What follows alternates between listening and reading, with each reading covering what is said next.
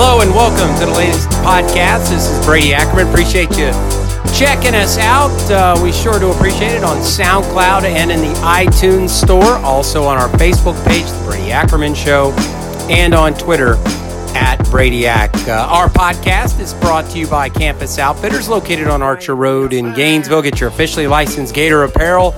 Big party coming up. Big reunion coming up. Family reunion this summer. Check out Campus Outfitters. They're located on Archer Road in Gainesville. They do great work and, of course, officially licensed Gator apparel. Now, what are we going to talk about? The spring is over. It's a long time, 128 days until the first game. But we got a lot of different things we'll get to over the summer with regards to Florida football and kind of the direction of the program, what's next, what they need to do, what are some of the hot button topics. You know, some of Florida's opponents are finishing up spring. We'll talk a little bit about that. Tennessee has their spring game coming up this weekend. Alabama, which could be a future Florida opponent, you never know, in the championship game. So there's plenty of stuff to talk about. The news of the week is Jake Allen has decided to transfer from the University of Florida and go somewhere else. Jake Allen is a really good kid, a pro-style quarterback out of St. Thomas Aquinas. Was probably going to be a 3-year guy. He was probably going to be a redshirt, then a freshman, then his sophomore year. Physically, I think he would be ready to compete for a pro-style job at the high level. I think he has had good coaching, obviously, in high school. He worked with Eric Kresser, one of the great passers in Florida history. Understand what I just said? Passers. You got the great quarterbacks in Florida history, but Eric Kresser, along with Rex Grossman and John Reeves, may be the best passers of the football in Florida football history. Just think about that. You know, Dan Marino is never going to win an argument for you as the greatest quarterback of all time. Because how many Super Bowls did he win? That's how, you can't, what can you do? But he's he might be the greatest passer of all time. The guy had unbelievable foot mechanics. His release was quicker than probably anybody in pro football. And he really could get the ball out of his hands with very limited mobility. But Kresser had some mobility, but he was just a great passer at Florida. So if you think about, and I just kind of thought about this the other day, and Kresser worked with Jake Allen. Eric Kresser could have been the starting quarterback at Florida. Problem is, Danny Werfel was there. Danny Werfel sits out. Kresser throws for 7 touchdowns. Wins a national title at Marshall with Randy Moss. Surprised he didn't get more, have a longer NFL career, but he was a great passer. And Rex Grossman was a great passer. And so was John Reeves, the late John Reeves. So he worked with him. He's looking for a pro-style offense. Some of the things that I've heard is, West Virginia, the Ivy League. He just wants to go play. And he's a Gator, and he did not want to leave, the Florida program because everybody wants to be a Gator, but he chose to move on. And kind of reminded me a little bit of John Brantley. Now, Brantley was a little more highly touted coming out of high school. Both pro-style quarterbacks, both wanted to be Gators, but the offense didn't fit them. And then Brantley stuck around because of his love for the Gators. And he ended up starting, but it wasn't the system that would have fit him. He'd have been much better served to play at South Carolina or Texas even, against, I guess it would have been Colt McCoy at the time. But so Allen's bailing out early is probably a good call. He just really struggled with this offense. And to me, again, go lay out a year, 2 years from now, I think he can compete for a job because I think physically he'll be there. But he's a good kid. We'll keep an eye on him. But that also leaves Florida with 3 scholarship quarterbacks. 3. So the topic of the week is, everybody on the internet, message boards, Twitter, and just anywhere you talk to Gator fans, can Florida find a graduate quarterback, graduate transfer? Now, I think Ohio State has one, Morrow, that's rumored to be thinking about leaving. I don't know if he would, make sense for Florida or if the Gators would be interested. I don't know if Urban wants to lose any more players to Florida from Ohio State. He's already lost Trevon Grimes. But maybe that's an option. Okay. But I think in large part, you have 3 scholarship guys. You'd like to have 4. So I think that, I don't know if it's the junior college route. I don't know if it's the graduate transfer route, but they need another guy on campus. Another guy that maybe, because we've seen Florida lose 2 quarterbacks in a season before. You get into a sticky situation, you need to have that fourth guy. Now, that fourth guy may be Kadarius Toney. He might be the fourth guy. At the end of the day, the 3 guys that went through spring as the top 3 will be the guys competing for the job. So with 3 scholarship guys, a true freshman, and 2 redshirt sophomores that have been around, where do we sit as we go to the summer? Now, I told you on the last podcast what I thought each guy had to do to win the job, to take the job from the other 2 guys. Whether they do that or not, or listen to this podcast, I don't know. It's pretty simple to me what all 3 guys need to do. But none of them have done that to this point.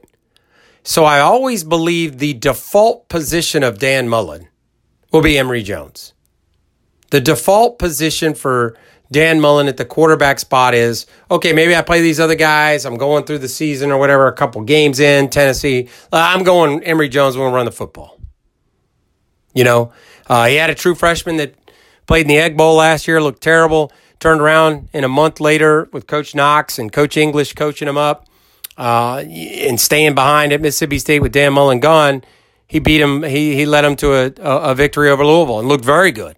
So their quarterback situation at Mississippi State's better today than it's been in a year. Now, Fitzgerald's still the guy, but their situation got better. So Dan Mullen will play a freshman quarterback if he and Emory Jones will play.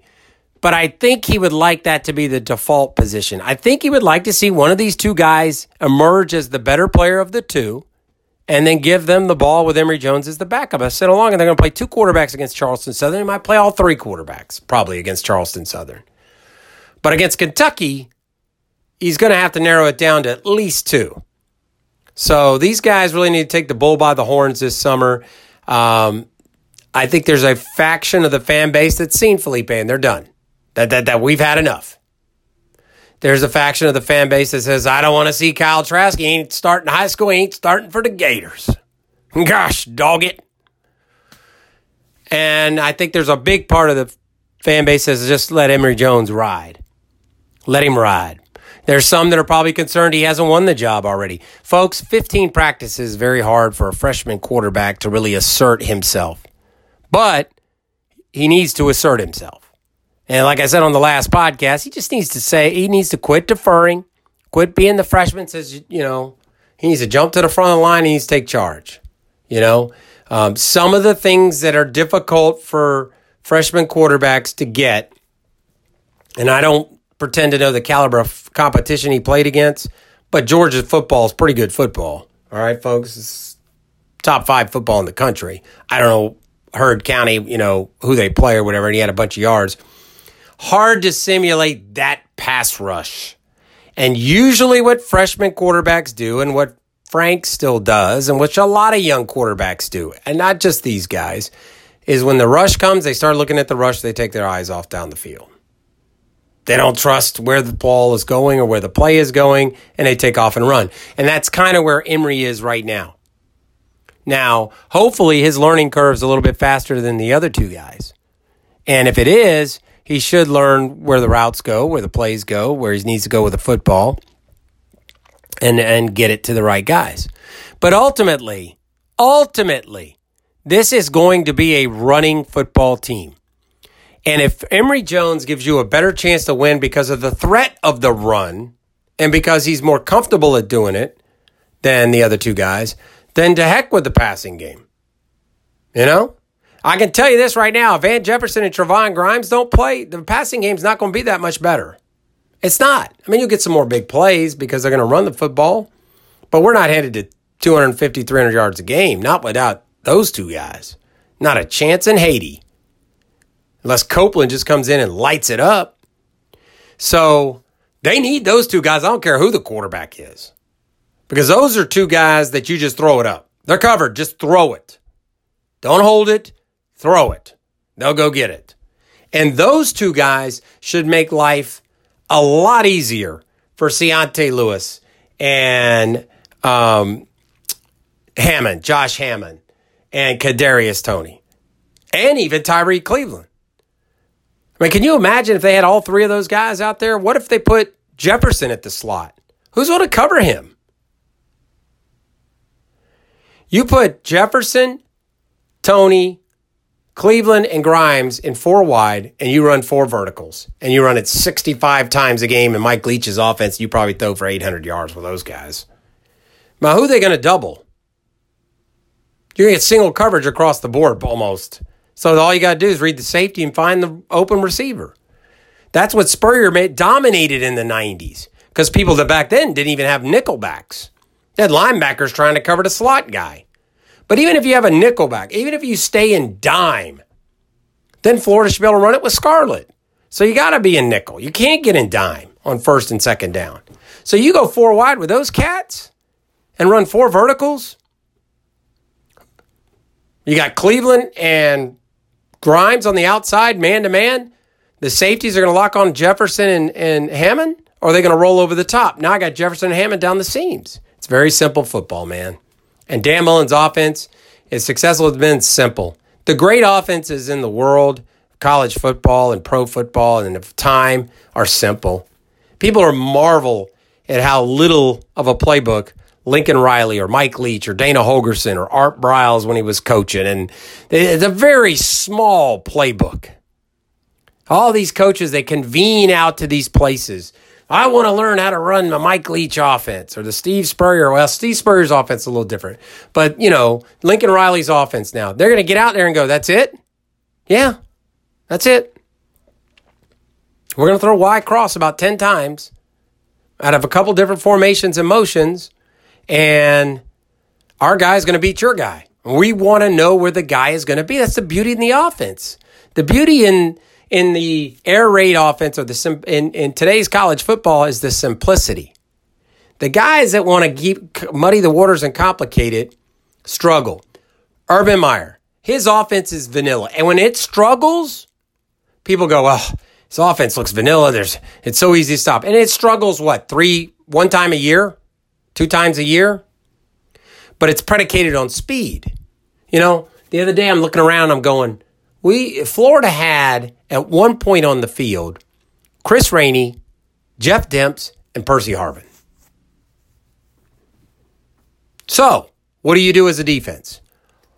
Don't miss a tackle. Don't get out of position. And that's the thing against Ohio State. What Urban does is there's that one team a year that probably doesn't get out of position, plays the perfect game defensively, doesn't have a breakdown, and it's a close game. Whether it's Penn State one year or Michigan State one year, it happens. Well coached, disciplined. I'm telling you, college football kids are not disciplined. They're well coached, but not disciplined. Okay, they're going to make mistakes. And with Ohio State, with all that speed, they burn you. And if they're better than you and they got better talent, then they rout you. And Florida, that's what Florida's going to be. And they're a little bit more quarterback run, but Urban's quarterback run with J.T. Barrett, they run the ball. Then he started throwing it a little bit more.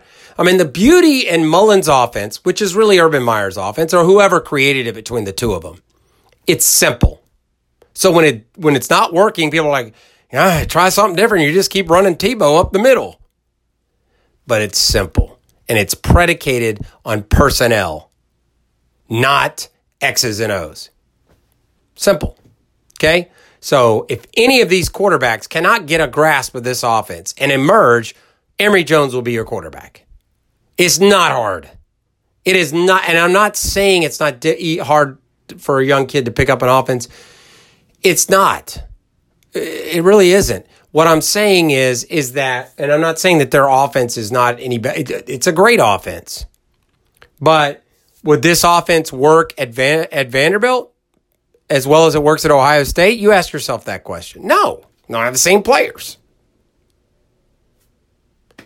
Leach's offense might work a little as well at Vanderbilt like it did at Texas Tech because it's not predicated on the speed at every position in the run game. It's predicated on passing the ball, short, quick passes. But so this offense really maximizes your ability to recruit speed. So it's going to take less pressure off the quarterback. And it's going to put more pressure on the guys around the quarterback. Now, you get a Dak Prescott, throw for 3,000 yards, I have a chance to be number one in the country. You get Tebow, get an Alex Smith. So, I mean, you want to recruit an elite quarterback. Florida doesn't have an elite quarterback on their roster right now. They do not. So what do they got to do? They got to get the ball to the playmakers. Very simple. And if Felipe Franks does not want to pull the trigger, he's not going to win the job. If Kyle Trask wants to step into the huddle and act like he hasn't started, he's not going to win the job. And Jones will be the default position. It's as simple as that. He knows what he's getting. He knows he's going to make mistakes. Fans are not going to get on. I mean, Dan Mullen has equity. Even if the fans aren't happy, he has equity. So it's not going to matter. So I'm talking to Kyle Trask after the game. He's good friends with my son. And I said, Kyle, you're right there for the job. You got a chance. You know what you got to do? He goes, what? I said, you got to take it. You got to take it. And I'd have told Emory Jones the same thing. I think with Franks, I think he's trying. I think he's celebrating and saying the right things, and he's athletic. But, you know, the light switch is still halfway up. And it's hard to tell where the light switch is on Trask, but I think he had a good spring. And for Jones, give me till August 15th before I tell you whether or not Jones can be a great quarterback. I mean, is it fair to judge the kid on 15 practices, 90% of the time throwing to the third wide receivers behind the third offensive line? I mean, how many passes did Jones get to throw in a scrimmage situation to Jefferson or Grimes? Zero. In the scrimmages, the full scrimmages. Now, I don't know, I didn't go to every practice. So, I mean, in fairness to him, he's probably over there going, look, I can throw a slant to Grimes. So, to me, this thing is going to go until the camp. I understand and I've been around a lot of fans in the last week, did some radio shows with some Gator fans, some other podcasts. There are people out there that are done with Franks. And I'm here to tell you, in regards to Felipe, whether you're done with him or not, he's not done yet. Okay? I know what coaches think. I know how they think. He's going to get every chance to win the job, probably more so than Trask. Fair or not. This is the way coaches think. Dan Mullen didn't tell me a thing. I'm just saying I think he looks at that big joker with his arm strength and his athleticism, and he says, I can do something with this. So, for Trask just to keep being solid, that's not going to be good enough. Franks is like the heavyweight champion, and you've got to win all three cards to win the championship, or two of the three cards. And Trask he's doing good. To me, I think he's better, but he's not significantly better. So these guys are battling it out. I've already said what Trask has to do. And then you've got Emory Jones, who I think just will feel more comfortable being around the kids, be more comfortable throwing the ball every day this summer, getting his arm in shape, getting his timing right. And then when he comes to August 1st, who knows? I think it's wide open. We hit the reset button, and all three guys go, man, go. And if those two perform the way they did in the spring, not great, about the same they performed every spring here, except for the first one when Felipe wasn't very good, then I think Emory Jones is going to win the job by default. That's why I said he's in the default position. Now, he could take the job, and I think that's what everybody would be excited for Dan Mullen to come out August 15th and go, boy, Emory Jones having a great camp. He has really turned it up a notch. But if he doesn't, and he doesn't say anything about the other guys, he still may start. So he has the best advantage. I think you play all three of them in the first game, and you just figure it out. Maybe two of them if it separates during camp. But you're going to need all three with Jake Allen transferring. We don't know if we're going to get a graduate transfer. I would think at Florida, if a graduate transfer comes in, they might redshirt Emory Jones. But here's why I think that. If you bring a graduate transfer in the spring, there's a chance that Trask or Franks transfers. Are you going to go to them this summer and say, this Joe Morrow guy, whatever his name is, his graduate transfer's coming in, and one of you guys need to take a hike? You're not in probably not. So if you bring in a guy that's got experience, that's a runner, that's kind of a game manager, I mean, he's not great, but he's not bad, do you really want to burn the redshirt year on Emory Jones just being a runner if he keeps performing the way he does? You know? So, look, these guys, this is a position that Kyle Trask has never been in. This is a position Felipe Franks has been in. But it's going to take more than cheering and throwing football into the stands and jogging around for Franks to win the job. And I've seen some flashes, but we're past flashes. We're redshirt sophomore year. Redshirt sophomore year, Shane Matthews, who never started a game, won SEC Player of the Year. Redshirt sophomore year, Danny Werfel won an SEC championship. You know? Redshirt sophomore year, Tim Tebow won the Heisman. He didn't redshirt. His third year, he played for a national title. His third year, they won a national title. So Tebow's third year national title. Werfel, they won the SEC title. And Shane got his first year starting, won SEC Player of the Year. So these guys, if they're not ready by August 15th, forget it. Backups. And I'd tell them that if they were standing right here at the podcast. They should know that. So I would really study, but I would also, I think the best thing these guys can do, and people say, well, sometimes you study a lot and you spend a lot of time in the film room and it doesn't mean anything. Well, number one, make sure you're watching the film the right way. They got a guy who's played the position recently and played in this offense, and Brian Johnson. That's a valuable resource. But I think, to me, the best thing that could happen to Felipe Franks and Kyle Trask and Emory Jones is to sit and talk football. So I'm around some of these kids, like my son's on the team. Not a lot of them talk ball like you would think. And a lot of them don't really follow anything outside of Florida and maybe some stars in the NFL. They really don't. They play these video games now, whether it's the Madden or the college football game or whatever. They don't know who any of these teams are. What conference are they in? How do you not know that? I don't know. They're not in the SEC, so I don't know who they are. Or the ACC. I had a buddy who went to a school in that conference. I would just talk ball with these quarterbacks. Man, look at that. What is that? 2 high safeties? What do you think here? What do you like? What do you know? Why? Why do you feel that way? Who do you think's open? What do you think's the best formation? That's what I would do. Hal Mumme was great at that.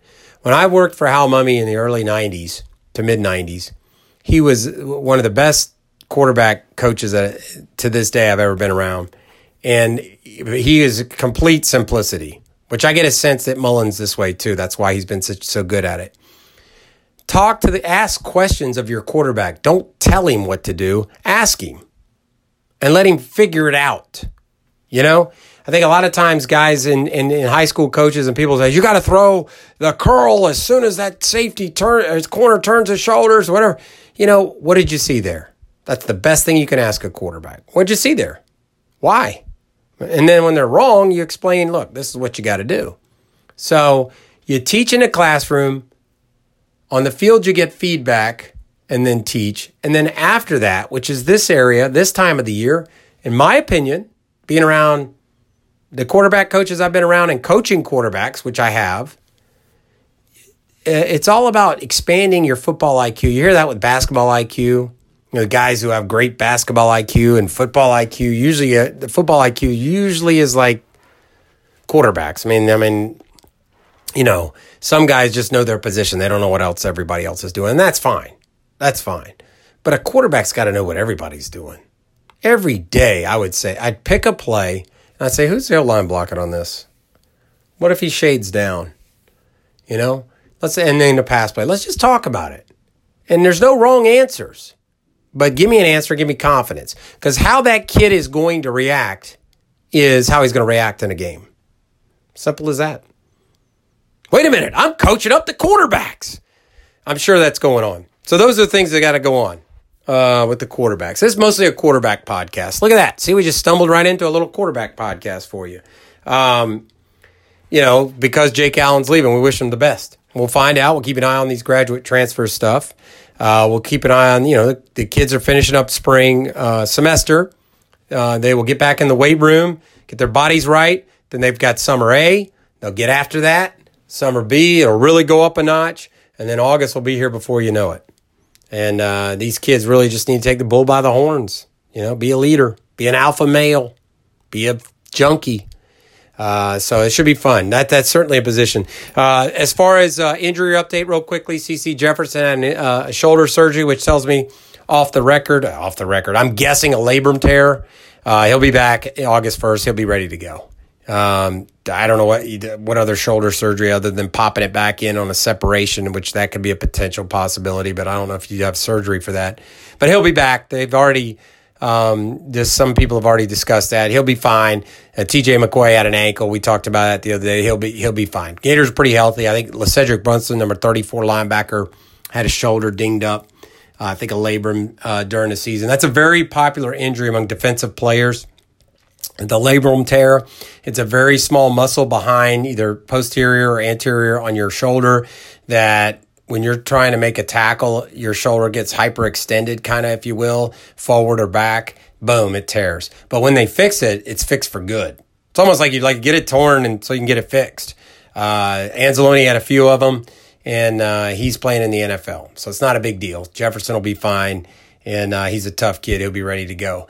So that's good news as well. So we'll keep an eye on all that stuff on our next podcast, kind of update you on what's going on, come up with some fun college football topics, and always talk about the Gators. We want to thank Campus Outfitters for sponsoring our podcast, and thank you for listening. Until our next one, so long, everybody.